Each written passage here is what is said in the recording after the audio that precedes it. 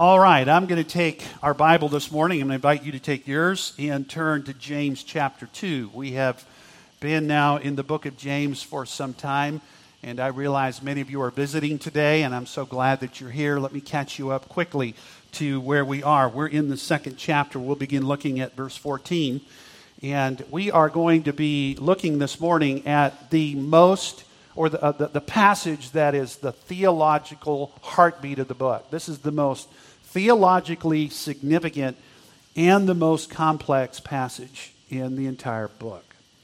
James is a book about faith. James's big point, if you remember as we've been going through the book together, is this, that you are part of a big kingdom. We saw that in chapter 1, verse 1. The Messiah has come. He has gathered his people together. He has established them as members in a new kingdom or of a new kingdom. But that kingdom hasn't come yet. And so while you're members of that big kingdom, you have been placed strategically by the king in all the little kingdoms of the world. And he has a mission for you. He describes it in Matthew chapters 5, 6, and 7. You know that passage as the Sermon on the Mount. He uses the illustration of salt and light. You are to be the salt of the earth and the light of the world. James's way of talking about that is that as you are ambassadors of the big kingdom in all the little kingdoms of the world, here is your mission. You are to display a living faith to that dying world. And James has been talking about that faith. In fact, the word faith occurs 11 times in this short book. And what James has to say about a living faith is this. A living faith is wholehearted, it is single-focused, and it is fully trusting in God and in His Word. And we've said that together every Sunday since we began our journey with Pastor James. And so I think we should say that again this morning when we think about the message in front of us. James is asking us, as members of God's kingdom, to display a certain kind of faith to the kingdoms of the world. And that faith, and let's say it together, must be wholehearted, single-focused, and fully trusting. Can we say it one more time? That faith must be wholehearted, single-focused, and fully trusting in God and in His Word. And so as we began noting in James chapter 1, James is going to tell us how that faith is formed. It's formed through trials and through tests. And we saw that in the very first section of James chapter 1.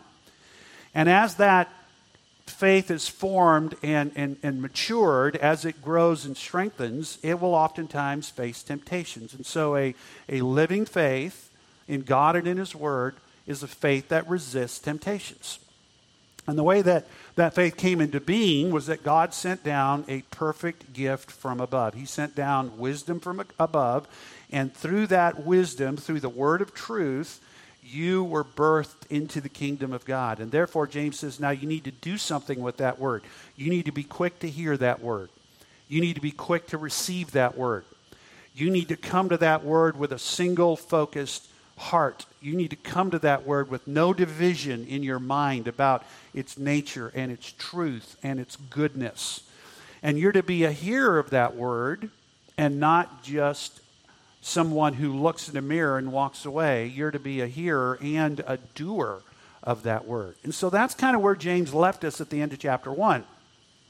Last week we came back and James reintroduced us to the necessity of a wholehearted, single-focused, fully trusting faith. And he said to us, there is something that will damage that faith.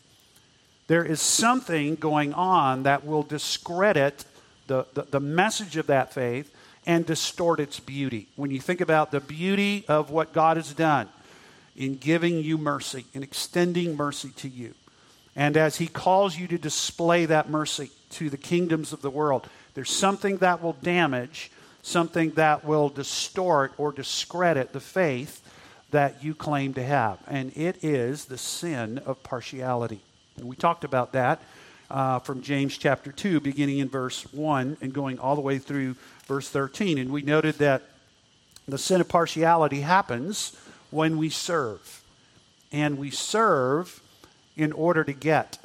We look at somebody and we decide that we're going to serve them because of what they can do for us. Or we want to make a show of our service. We want people to know that we're serving. And so Jesus used the illustration of a towel and a basin and washed the disciples' feet, not to make a show, not to announce that he was a servant, not to kind of make sure they knew how good a servant he was, but because they needed to be served. And so James is going to come back to that idea, and he's going to talk about what damages our faith when we serve others because of what they can do for us. And that brings us to the section that we are looking at in verse 14, where James is actually going to go at our faith from a very different standpoint. And he's going to ask us a question. And the question is, do you have living faith? Is the faith you have a faith that will actually save you? And so let's begin by noting that James starts off by observing something. And here's the sort of the big message that James has for us this morning. Claiming to have saving faith is not the same thing as actually having saving faith. Claiming to have saving faith is not the same thing as actually having that faith that saves. And so that's where James is going. And so as we talked earlier on that sometimes we need to just sit and let James pastor us. And so this is one of those moments where James is going to come and he's going to ask some very penetrating diagnostic questions about the faith we claim to have. Because in his day, remember, he's writing to believers that are attending churches that are scattered all throughout the little kingdoms of the world of his day. And just like in our day, we have people who claim to have faith. In James's day, there were people who claimed to have faith.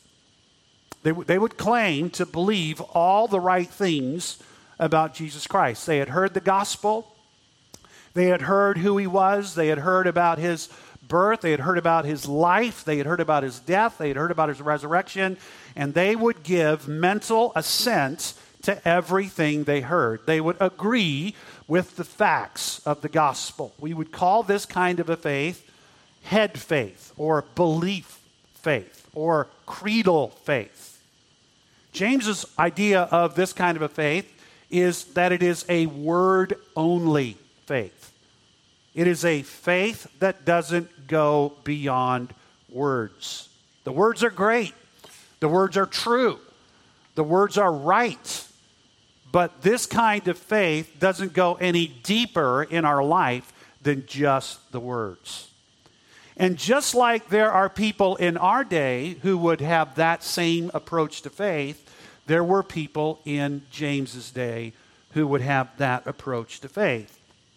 And so James is actually building on a warning that Jesus gave earlier when he was talking to people who would claim that they had a relationship with the Lord. Remember what Jesus said in Matthew chapter 7? Not everyone who says to me, Lord, Lord, will enter the kingdom of heaven. Not everyone who says to me, in other words, not everyone who claims that I am their Lord, not everyone who says, Lord, Lord, will enter the kingdom of heaven. That is a jaw-dropping statement, if you stop and think about it.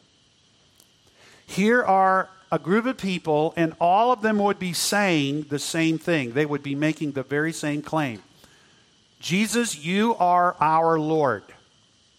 That's the claim.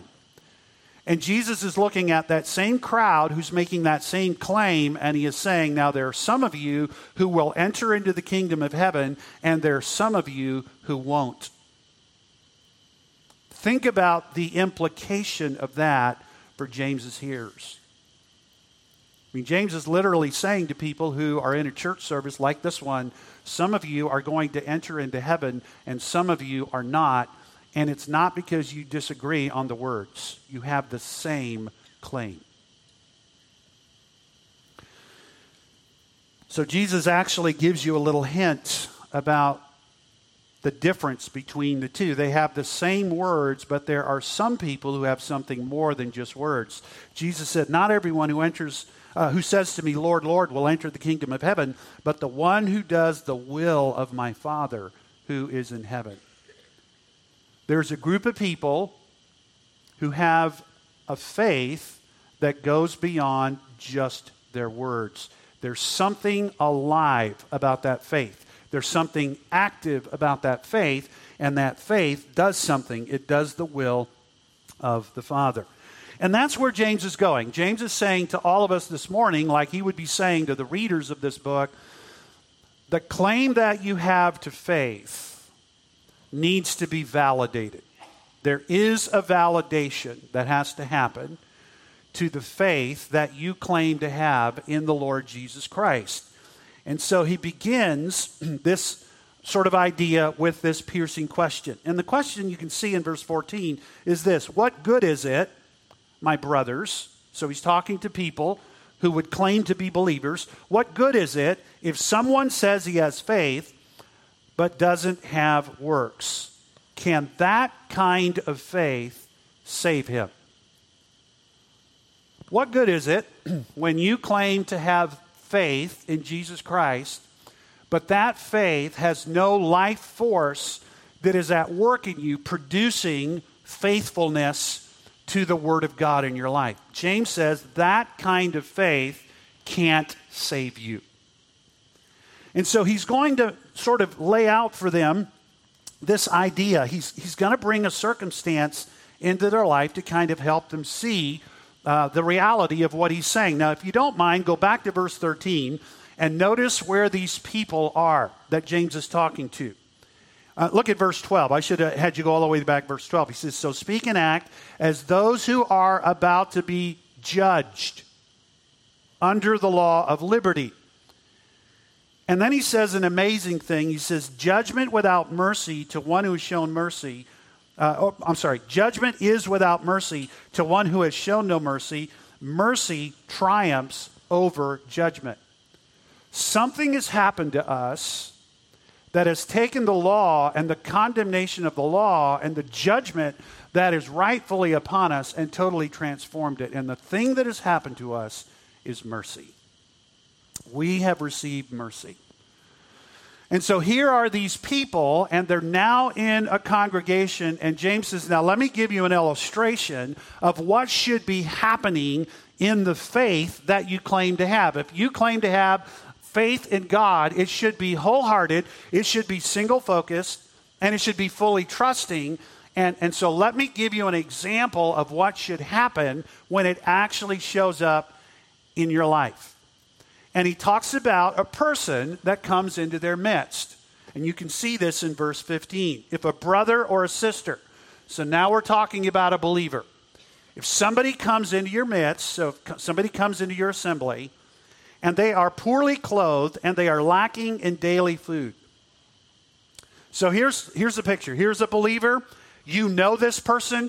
This is not a stranger. This is not somebody that you don't have awareness of. This person comes into your presence, comes into your assembly, and it's immediately obvious to you that they are in desperation. They are in dire straits. They are naked. They are unclothed. And that idea there is that they have absolutely almost nothing to wear, and they are about to perish with cold.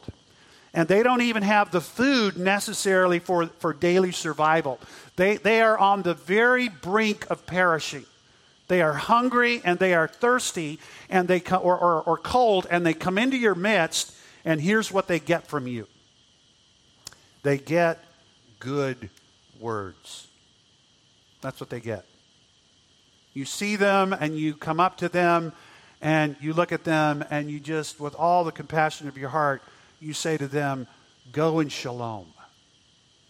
And you give them a blessing. This is exactly what James is talking about. And then you offer a prayer. You say to them, be warmed and filled. May God warm you and may God fill you. So you give them a blessing, sort of the divine blessing that you see in the Shema, and then you give them a prayer. You say to them, go in peace, go in shalom, May you be warmed. May you be clothed. And James has a question for you. If you do this without giving them the things needed for the body, what good is that? In other words, how useful are those words? And the answer is obvious. The words are absolutely useful, no matter how good they are or how pious they are or how prayerful they might be. If you've got a brother or a sister and you know this person and you see that they are in dire need and they have no clothing and they have no food and they're about to perish, and all you do is give them a benediction and a prayer, and you give them nothing that they need for their physical deliverance, what use are your words? And James is now going to come and he's going to expose what's really going on in their faith. So also, in this same way, faith by itself, if it does not have works, is dead. It is lifeless. So remember the question in verse 14, can that kind of faith save? James just answered the question. That kind of faith won't even deliver somebody in this life, much less somebody in the life to come. And the reason it won't deliver is because it is dead. Now, that brings us to the second main idea in the text. And by this time, if you're listening carefully to James and you have this kind of a faith, you would say, no, I actually believe in the Lord Jesus Christ.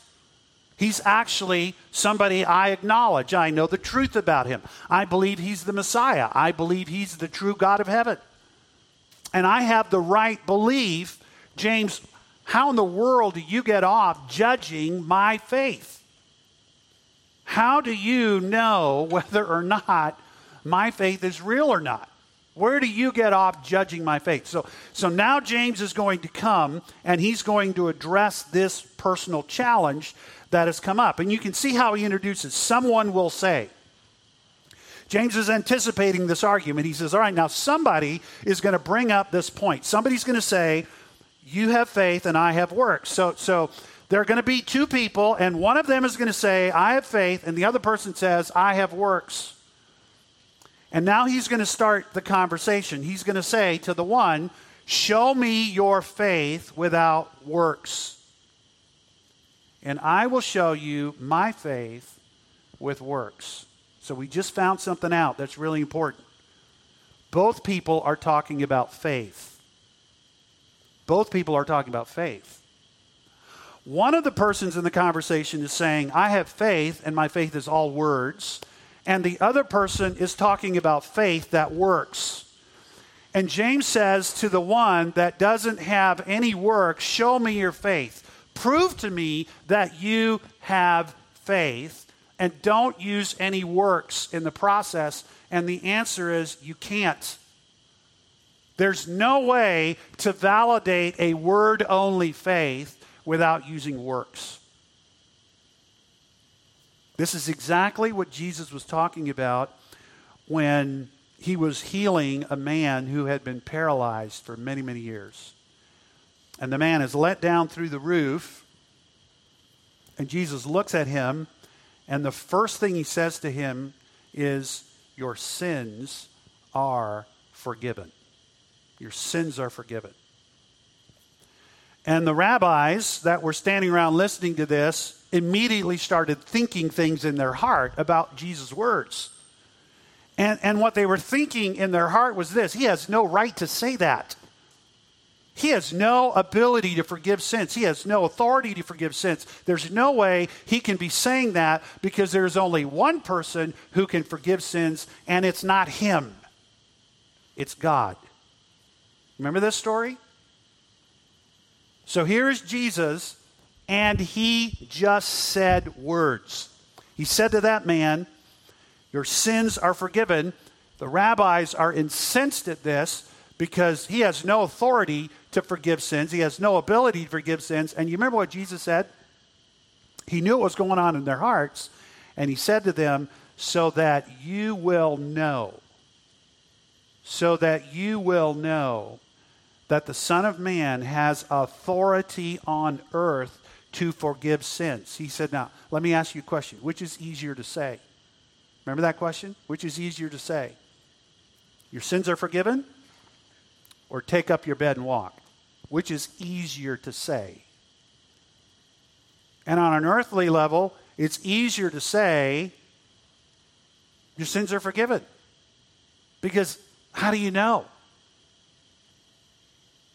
How do you know? I mean, I could just say it, and then how are you going to say that it didn't happen? But if I say, take up your bed and walk, then what? There's a way for you to test that.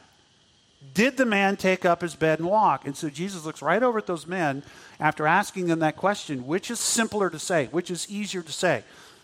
Your sins are forgiven, or take up your bed and walk? And then he says, so that you will know that I have authority to forgive sins on earth. And he looks right down at the man and he says, take up your bed and walk. And all of a sudden that man did what? He took up his bed and he walked. So this is the kind of argument that James is making now between these two people. One says, I have faith, and the other says, I have validating faith.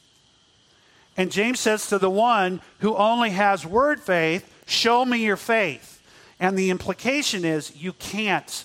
There's no possible way for you to show your faith apart from validating deeds.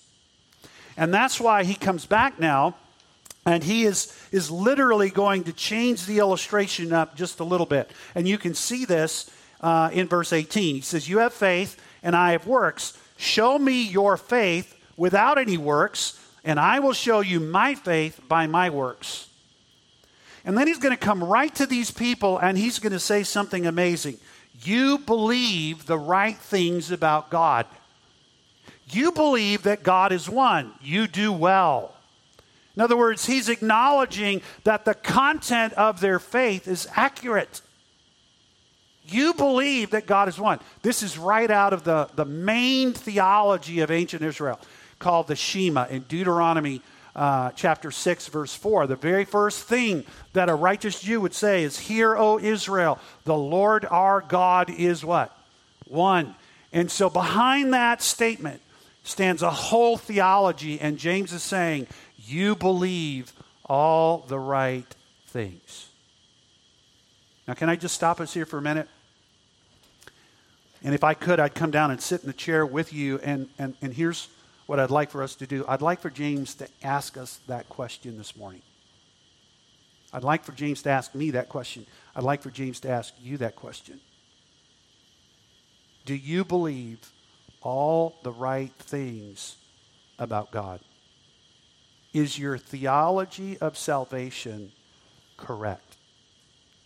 And I would bet in a crowd this size that the vast majority of you would have the right belief about God. You would have the right theology about God. So listen to the next thing James says. Now, just pretend you've never read this passage before. Listen to the next thing that James says. You and the demons share the same belief. Would that get your attention? If all of a sudden James says, okay, you claim to have all of this good theology about God and about salvation, great. The demons believe just like you believe. You can see it right in the text, right? I mean, he says, even the demons believe and they shudder. These demons know exactly who Jesus is. They know exactly who God is. They know he's real. They know that everything he says is true. They have the right belief, and it actually produces something in them. It produces terror in them because they know that their belief is not enough to deliver them from the wrath to come. I mean, here's the point that James is making to these people. He's saying, actually, the demons' belief does something for them that your belief doesn't even do for you. The belief the demons have that you also have is correct, but it produces the right response in them. They are terrified because they know they will not escape the judgment of God. And somehow you've put your faith in this creedal belief, and you think that it's going to deliver you from the coming wrath. That is a really shocking challenge. And James says to them, the next thing he says in the text is this: do you want to be shown, you foolish person, that faith apart from works is useless?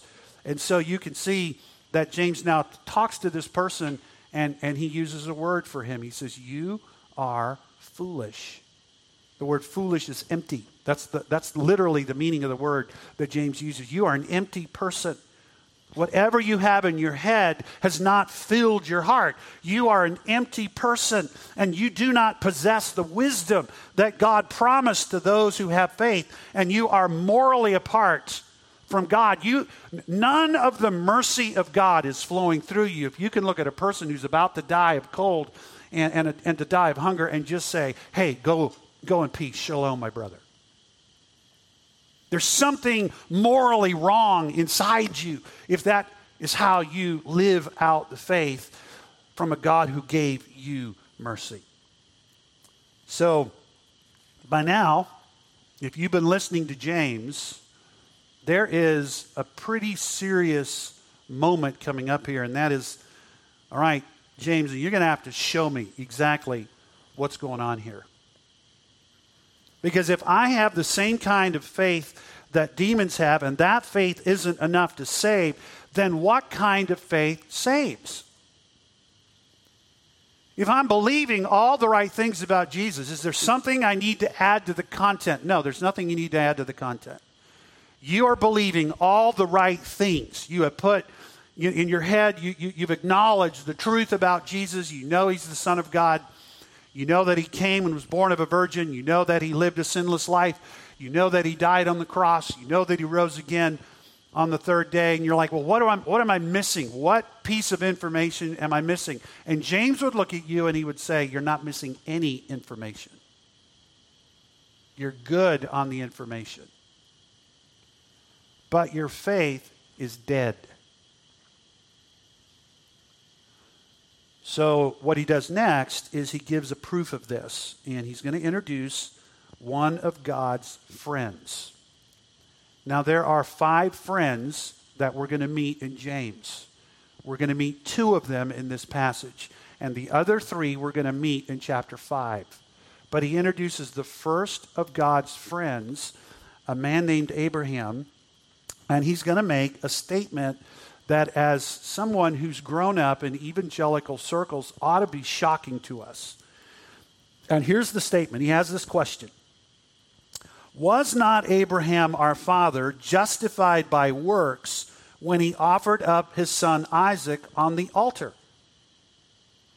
And it's clear from the way that James asked the question that he expects you to answer that question with a yes. And when I read that question, the first thing I want to say is what? No. And that should be the first thing that comes out of your mind. Because all through our Bible, we've been taught by the Apostle Paul that salvation is not by what? Works. In fact, Paul has some really clear statements about this in the book of Romans. And he actually tells Titus in chapter 3 really clearly, it is not by works of righteousness that we have done.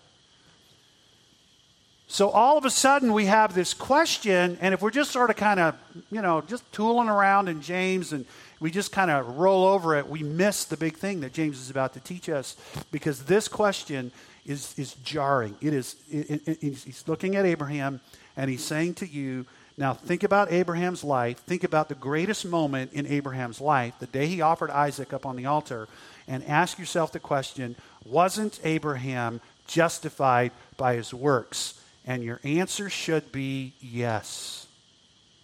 But my answer is, how can that be?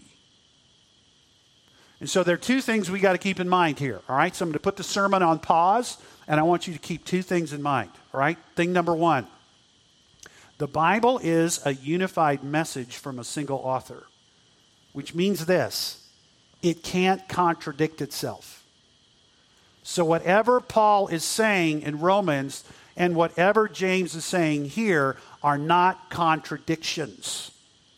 When we understand what is really going on, they're actually complementary. So thing number one we need to remember as we read our Bible is the Bible is a unified message from a unified God, and it's not going to contradict itself when it's properly interpreted. That's thing number one. Thing number two, context matters. Context matters. And so when we think about the context, James is actually asking and answering a very different question than Paul is asking and answering. When Paul wrote Romans, and when he wrote Titus, and when he wrote Ephesians, he was asking and answering this question: how does God give righteousness to a person? How does a man or a woman get righteousness from God? And Paul's answer to that is not by works, but by faith. That's the question, all right? Paul's question, how does a person get righteousness from God? Answer, not by works, but by faith. James has a very different question. How do I know that a person actually got righteousness from God?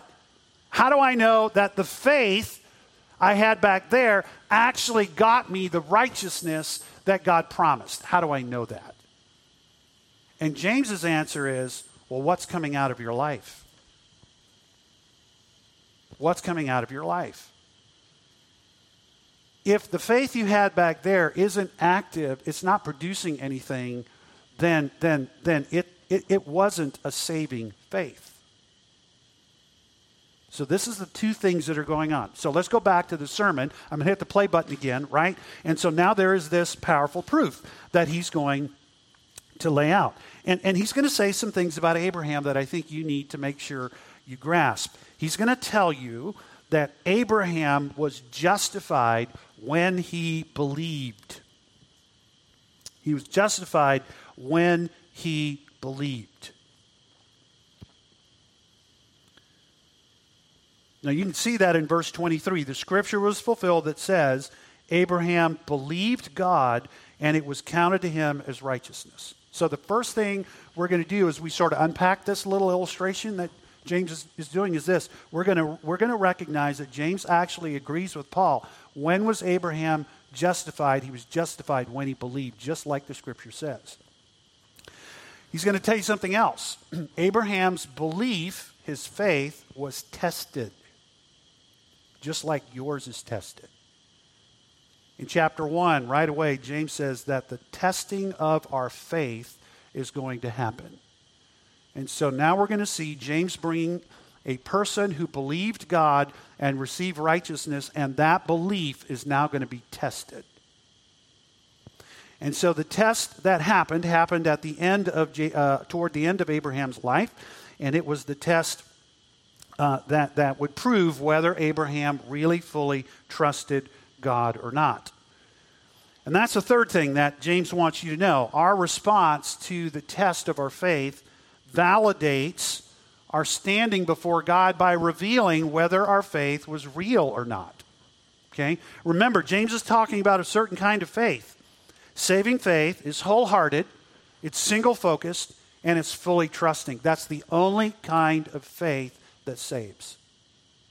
It is wholehearted, it is single-focused, and it is fully trusting. Any other kind of faith is a counterfeit faith. It is a dead faith.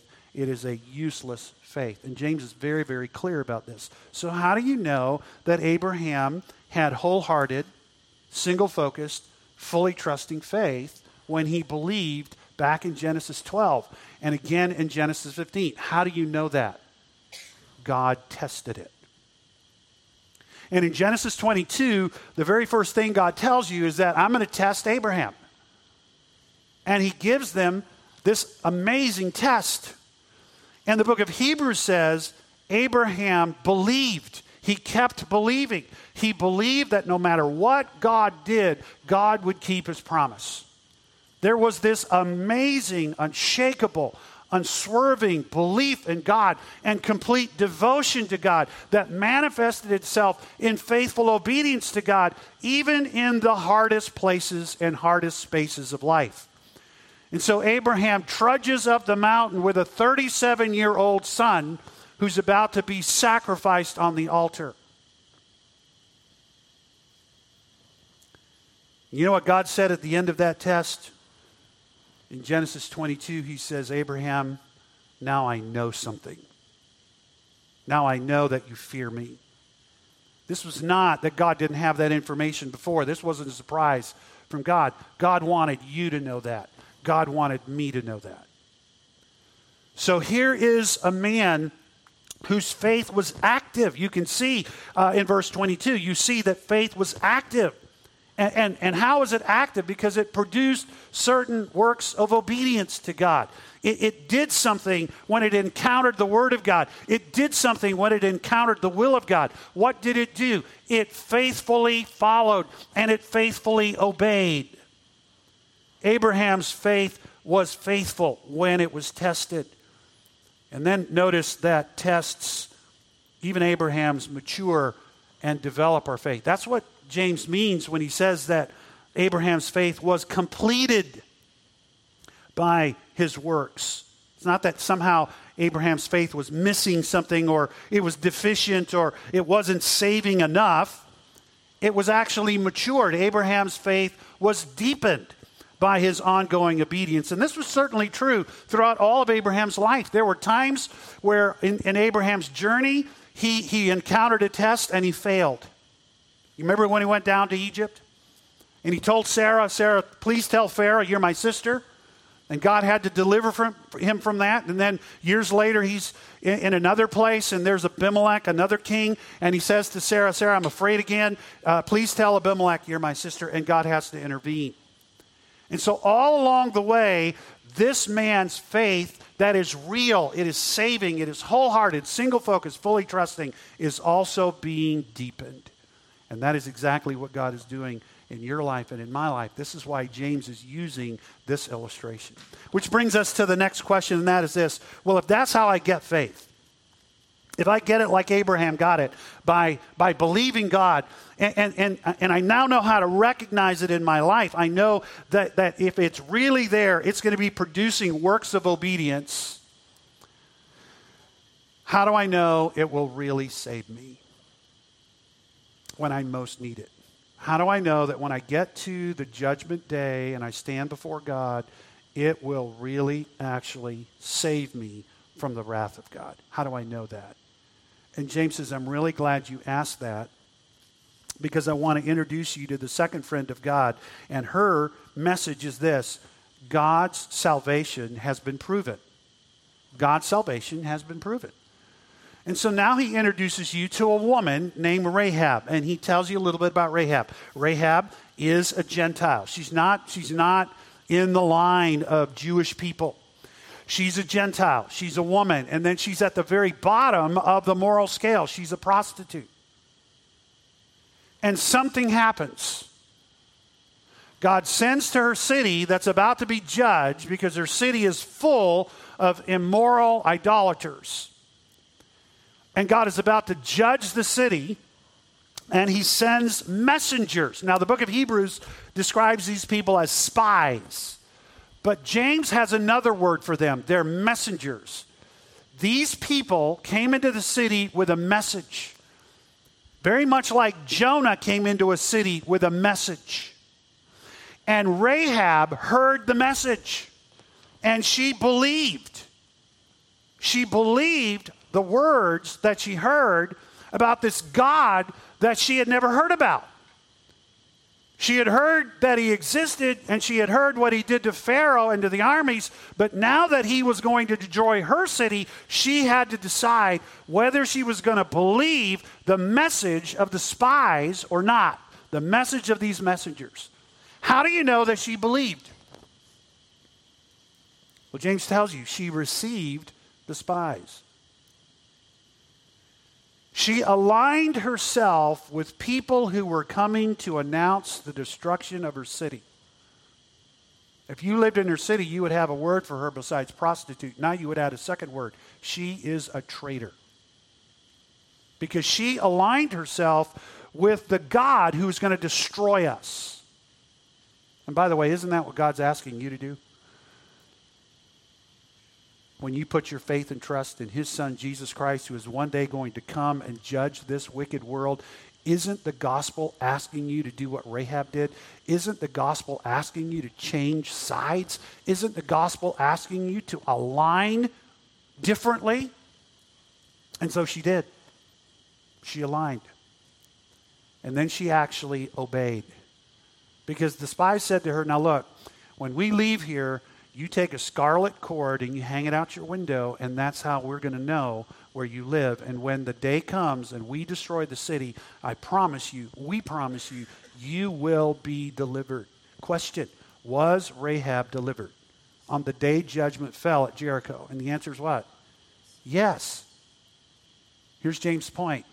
Will you be delivered when you have a living faith in a living God on the day he judges the world? Will you be delivered? And the answer is what? Yes. And it's not just that Rahab was delivered. Do you know what happened to Rahab? She ended up marrying a man named Salmon, who was from one of the major tribes in Israel, the tribe of Judah. And they had a son. They had a little boy. Do you remember what his name was? Rahab and Salmon had a little boy, and his name was Boaz. And Boaz grew up, and he married a Moabitess woman named Ruth. And they had a grandson. And their grandson was named David, who just happened to be the greatest king that Israel ever had until the coming of one of Rahab's descendants, Messiah, would arrive. And when that little boy was born to Mary, he grew up and saved the world. Did God deliver Rahab? And the answer is what? Yes. Why? Because she had faith. What kind of faith? A wholehearted, single-focused, fully trusting faith. And how do you know that? Because of what it produced in her life. And that's James's final point. James says this, look, let me give you one final illustration. Think about a body that has no life. Think about a body that has no animating spirit. That body is dead. It's absolutely powerless to do anything. You say, well, Pastor Sam, I have this belief, but it's not producing anything. And no matter how I try, it's just not producing anything. Let me ask you a question. Could it be that the belief you have is just creedal belief? It's dead faith. You know, I go out every morning, I was talking to the kids, and I talk to those owls. And I tell those owls stuff. Like, you got to stop the chipmunks from doing this. This is terrible. And quit laying down. You can't let these chipmunks knock you over. You got to stand up. And find your beak. Get your beak back. And I can sit there and tell the owls to do all of these things, and the owls are just going to sit there or lie there in the dirt and do nothing. Why? Because they have no life animation. They're just plastic owls. And maybe the reason your faith is not producing anything that looks like obedience to God, or anything that looks like devoted passion for God, or anything that looks like ongoing following of God. Unless you think it's perfect, think about the times that Abraham fell. Think about the times that Abraham sinned in his journey. We're not talking about sinless following here. We're talking about devoted following. We're talking about devoted, obedient following. And maybe the reason that your faith isn't producing that is not because it's lacking in content. Maybe it's because it has no life. And James's point is this. A dead body has no life, and therefore it can't do anything. But it can do one thing. Here's what it can do. If you were a Jew and you touched a dead body, what would happen to you? You would become immediately ritually unclean. And your ritual uncleanness would keep you from entering into the presence of God. It's not just that your dead faith can't do something. It's that your dead faith will keep you from something. When James is talking about dead faith, he isn't talking to strangers. He's not talking to pagans. He's talking to people who come to church. And he's saying to them, let me ask you about your faith. The content is perfect. You don't need to add. It's not like you're missing something. You're not believing something you should believe. You're agreeing to all the right things. Your content is just fine. But your faith may be dead. It may be useless. It may be lifeless. It may be powerless. I don't know about you folks, but that ought to just terrify us. I mean, it ought to terrify us. Because the thing I most need my faith to do is to deliver me from the wrath of God on the day of judgment. Everything else my faith does is great. I mean, maybe it gives me a good sense of belonging. Maybe it gives me some measure of self-confidence or whatever. Whatever you think your faith does. Maybe it makes me a nicer person. Maybe it brings me to church on Sunday. Whatever my faith does that may, in your eyes or my eyes, be good, if it doesn't do the one thing I need it to do, if it doesn't deliver me from the wrath of God when I stand before God and I want to enter into his kingdom and I say to him, Lord, Lord, and he says, depart from me, I never knew you, then that faith was absolutely useless. It was worthless. And here's the point. I don't want to wait till I get there to find out whether my faith is useless or not. I want to know now. And James says, well, here's how you know now. What is it producing? When your brother comes in and he has nothing, or your sister comes in and they have nothing, what is your faith producing? Hey, be warmed and filled. Let me pray for you. Oh, go in peace. Shalom. May God bless you. If that's all your faith does when you meet a brother or sister that you know, that you're well acquainted with, whose life is in shambles, if that's really all you do, and you can go away feeling good about yourself, let me just tell you something. Your faith is a faith you need to question. It's a faith you need to question. If you're the guy that's grabbing the towel in the basin, and you're like, hey, let me wash your feet. Hey, let me show you. Like, hey, look at me. I'm a servant. Let me make a point. Let me show you how good a servant I am. And then there's real submission that needs to happen in your life. Some authority asks you to do something, you're like, I'm not doing that. But man, I got the basin, I got the towel, I'm ready to wash your feet. You may not need it, you may not want it, but I'm washing them anyway because I want you to know something. I'm a servant. James says, you know what? You better check your faith because that kind of a faith will not deliver you on the day you stand to be judged. It's like, well, let me tell you what I believe. And man, you can list out all the theological finer points of anything. You got like your doctrine is just extensive. It's framed out. I mean, but it's not producing obedient faithfulness in your life. James is saying to you, you know what? You need to stop and you need to test your faith. You need to test your faith. You say, well, what do I need to do? You need to do what Jesus did. You know what Jesus did? He just believed. I mean, he really believed, wholehearted, single-focused, fully trusting. You know what he believed? Here's what he believed. He believed God. He didn't just believe in God, he actually believed God.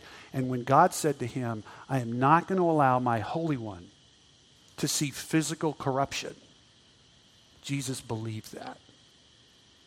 And one Friday, that belief was put to the test. When he had to decide, am I going to let these human beings take away my life on this cross? And am I going to trust God that when they take away my life, he's going to give it back? You know what Jesus did? He stretched out his hands. Can you imagine being on the execution squad that day, Roman soldier? And what do you do with a guy like Jesus? There's no cursing coming out of his mouth. There's no threats. There's nothing. He volunteered. You don't have to hold his arms down. He just puts his arms down. And then as you're nailing him to the cross, there's words coming out of his mouth, but you've never heard words like this before. Father, forgive them. Forgive them. You're like, you have no idea who you're nailing on that cross. Trust me, you don't want to stand before his Father on the day of judgment. And Jesus is going, no, no, no. Forgive them, for they know not what they do. Where did that come from? A wholehearted, single-focused, fully trusting faith in God. And on Sunday morning, God validated it. God announced it to the world. And that faith is available to you if you'll do two things. If you'll repent and believe.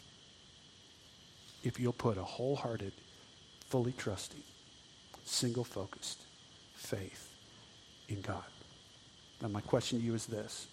Have you done that? I don't know. I don't know if I've done it, Pastor. Look at your life. What does your life say? What do I do? Humble yourself. Just humble yourself. Say, God, I am afraid I have a dead faith. And I want mercy. I want the mercy that triumphs over judgment. I want that mercy. And God said, it's available to anybody who wants it. Hey, I gave it to Abraham. And I gave it to a patriarch. And I gave it to a prostitute. There's no partiality with God. And when you come, you know what God's going to say? Welcome. Mercy.